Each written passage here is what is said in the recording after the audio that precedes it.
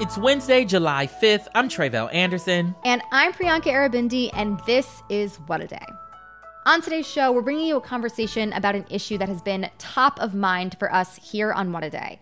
Just this year, several news outlets across the country have laid off significant amounts of their staff. I'm talking about the Washington Post, the LA Times, Insider, NBC News, and ABC News. The list is truly endless. That's only naming a few. Absolutely. And it's not just the big mainstream outlets that have been laying off, these important players in the newsroom. We're also seeing this happen in smaller local newsrooms, and that all has an impact on our democracy, on the ability to hold officials accountable, and on encouraging civic engagement. Things that we as journalists and the folks here at Crooked really care about. Yeah, I mean, it's been really disheartening to see this decline in local news since, as you mentioned, it's a vital resource for people across the country just to know what's going on in their own communities.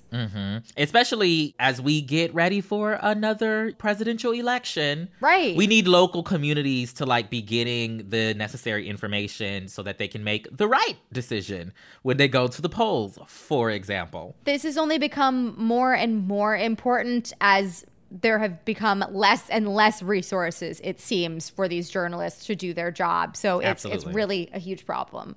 Yeah, and so I wanted to learn more about the nature of these layoffs and where local news is headed.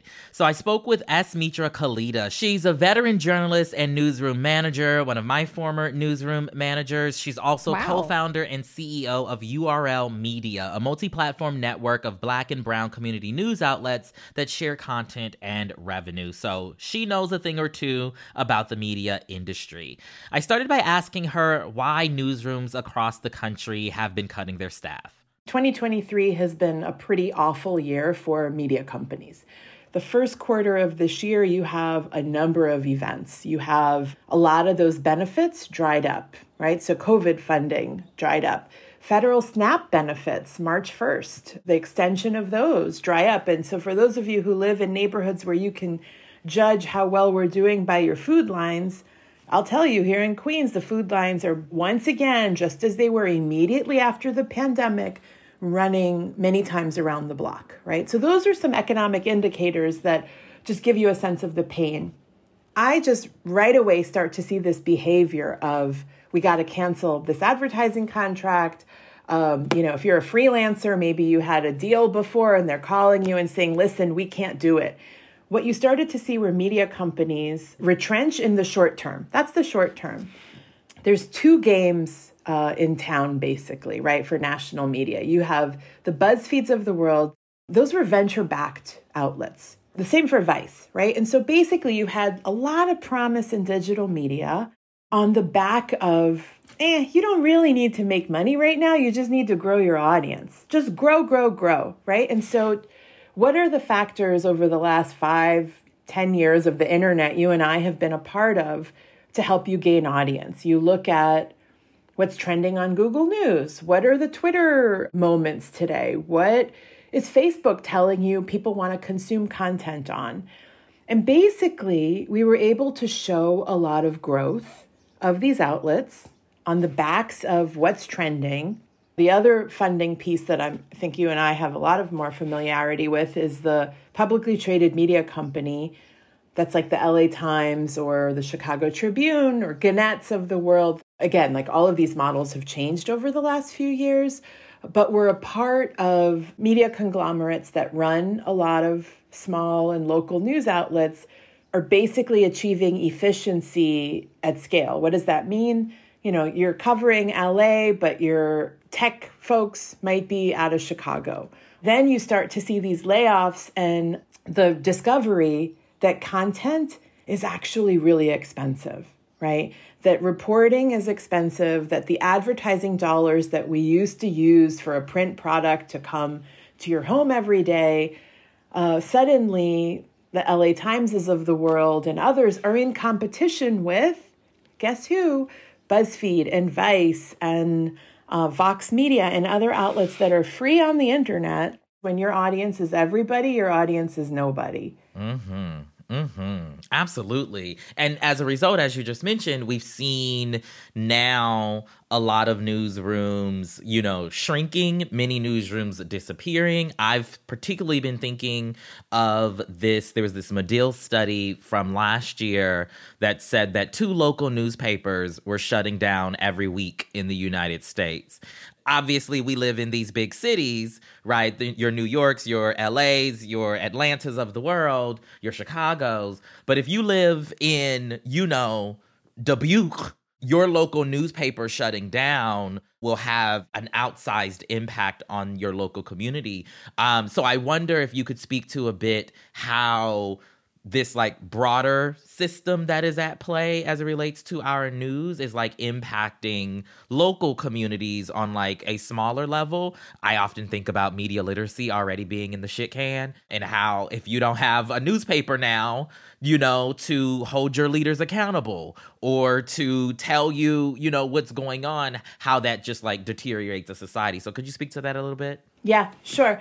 I think 2 things can be true, and they're both connected. One is democracy is crumbling as a result of the scenario you lay out, right? If you don't have news outlets in rural areas or smaller cities, suddenly the watchdog and the accountability on government is non-existent, but also people's participation with civic institutions starts to feel I could just be on my couch. You can read some of the aforementioned outlets and feel outraged and tweet about it and feel like you participated, but you're really not participating in your local government or community or activities, right? That's one area that I think is really fraught in terms of the lack of information then affecting behaviors to participate, right? The second piece, which is also true but connected to what I just said, is people are consuming more information than ever. Notice I use the word information. And so I think one thing we don't talk about enough in the media is we looked at each other as competition. You're at the LA Times, maybe you're looking at KPCC and LAist and the LA Business Journal, the Daily News, those types of outlets are the ecosystem by which media is judging effectiveness. Were we first on this story? Were we competitive on this story? What we've missed over the last few years is just massive consumption across different places, not just Twitter, Facebook, and some of the social media outlets, but, your neighborhood listserv might be where you're getting this information. There's a Reuters report out, and this is really depressing, which also explains, I think, some of the layoffs and the climate that we're in. It asked news consumers around the world, how likely are you to subscribe to a news outlet? Most people not likely, right? What would it take for you to subscribe? And by and large, the answer was nothing, meaning we're disengaged and we don't want to engage.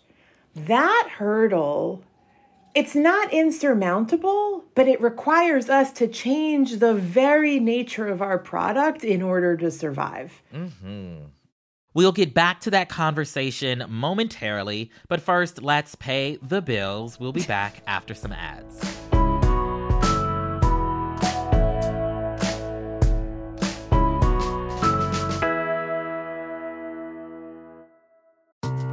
Is it just me, or is it getting really hard to figure out the best way to save for retirement? Fidelity can help you find clarity so you can save the best way for you. With a free personalized plan, goal tracking, and timely insights, you'll be set to take on retirement your way. Get started at fidelity.com/future. Expenses charged by your investments and other costs and fees associated with trading or transacting in your account apply. Fidelity Brokerage Services, member NYSE SIPC. Shopify is the global commerce platform that helps you sell at every stage of your business. With the internet's best converting checkout, 36% better on average compared to other leading commerce platforms, Shopify helps you turn browsers into buyers. In fact, Shopify powers 10% of all e-commerce in the U.S. Sign up for a $1 per month trial period at shopify.com/podcastfree. All lowercase, shopify.com/podcastfree, shopify.com/podcastfree. Did you know that women make up 56% of law students? That's grounds for bragging rights at the dinner table for your conservative uncle who still thinks women belong in the kitchen. It's clear that the future of the legal field is female. So why are so many legal podcasts and reviews authored by men? Hi, I'm Leah Littman. I'm Kate Shaw. And with Melissa Murray, we are the hosts of Strict Scrutiny. Each week, we break down the latest headlines and biggest legal questions facing our country through the lens of diverse voices to give you expert views you won't hear anywhere else. Strict Scrutiny is your guide to the Supreme Court. New episodes drop every Monday, plus bonuses whenever the Supreme Court takes away another one of our rights. Make sure to subscribe to Strict Scrutiny wherever you get your podcasts.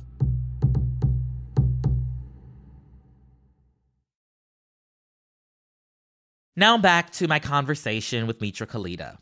You recently wrote an op-ed for Time about how the diversity efforts in newsrooms that we particularly saw in 2020 have, disappeared by now in a lot of ways. I think of specifically how a lot of folks of color were hired in various positions in various news outlets as a result of 2020. And now, as we see a lot of these layoffs happening, it's a lot of folks of color, right, who are impacted as a result. Could you talk a bit about that circumstance and what it says about, one, these alleged commitments that these outlets have made, but also kind of this broader issue that we're talking about around how individuals and audiences are interacting with the media at large? I think the LA Times in your own backyard is a good example of some trends that are happening across the industry. Over the last few years, not only did you have a billionaire buy it, you had the newsroom unionize. You had a big diversity push in the wake of George Floyd that pervaded the entire organization, including at the top of the organization. The editor-in-chief is African-American, Kevin Merida. He's the second Black editor-in-chief of the LA Times. I think that's really significant because you and I both fight not just for the first, but so that there is a second and a third and so forth, right? What we've just seen with the LA Times and layoffs is a confluence of all of these things. The billionaire owner, how deep is the commitment when times are tough, right? Times are tough right now. The advertising market has shrank. You have a union. The newsroom voted to unionize. What happens when you're unionized? Yes, there are many, many benefits of that. But for the most part, the firing practices to be in compliance with unions, and this has been a trend across digital media, so this is another thing you're seeing, is last in, first out. What does that mean? The last people who got hired are the first who are going to be shed. And what happens when your commitment to diversity is always as recent as, I'm sure you have some Southern phrase, as the wind is blowing, right? It's yes. It's not entrenched in your organization. It's a fad. But across our industry over the last few years, it was where are the people of color, and URL, we run a recruitment arm and we've worked with a number of organizations and we have benefited from that desire to get people of color in the door as fast as possible. But what happens when times are tough? Because many of the other chains that I mentioned were also union shops. And as long as diversity is a fad versus fundamental to the running of these organizations, we are going to shed talent every time there's a downturn. And what is that called? It's systemic racism, right? It is an example of institutions that have not changed themselves to meet the moment, but are kind of doing the cosmetic, perfunctory effort to just have some photos with some people of color on their website. And that, to me, is probably one of the most hurtful parts of 2023, because I believe you cannot disconnect that from the financial failure of these models. You cannot connect the lack of imaginative thinking and the real desire to reinvent yourself with the failure of these institutions, just full stop, right? These organizations are failing. And yet, I would argue that they need diversity and connection to community more than ever for their survival, because that strategy of serving everybody, i.e. the majority of a country being white, has clearly not worked. That was my conversation with Mitra Khalida, veteran journalist and co-founder of URL Media.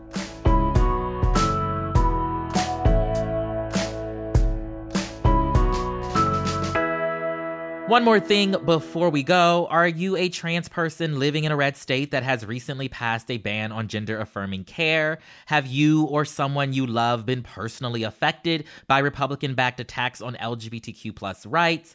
Do you want to make your voice heard right here on this very podcast about the real harm that these laws have on people's lives? We want to hear from you. Send us a voice note or written response at wad@crooked.com with your name, where you're from, and how you've been impacted. If you'd prefer to remain anonymous, that's just fine too. Just let us know. That's all for today. If you like the show, make sure you subscribe, leave a review, read a newspaper, and tell your friends to listen. And if you're into reading and not just how to keep local news alive like me, What a Day is also a nightly newsletter. Check it out and subscribe at crooked.com/subscribe. I'm Priyanka Aribindi. I'm Tre'vell Anderson. And support local journalism. Something we can be excited about. Yes. I love that for us. Absolutely. An end line we're happy about. Absolutely. Go subscribe to your local newspaper, please and thanks. Do it. I mean, my local newspaper published a police blotter every week, and you always got to see who was in trouble for drinking underage. It was really fun. I liked it, personally. What a Day is a production of Crooked Media. It's recorded and mixed by Bill Lance. Our show's producers, Itzi Quintanilla, Raven Yamamoto, and Natalie Bettendorf are our associate producers. Our intern is Ryan Cochran, and our senior producer is Lita Martinez. Our theme music is by Colin Gilliard and Kashaka.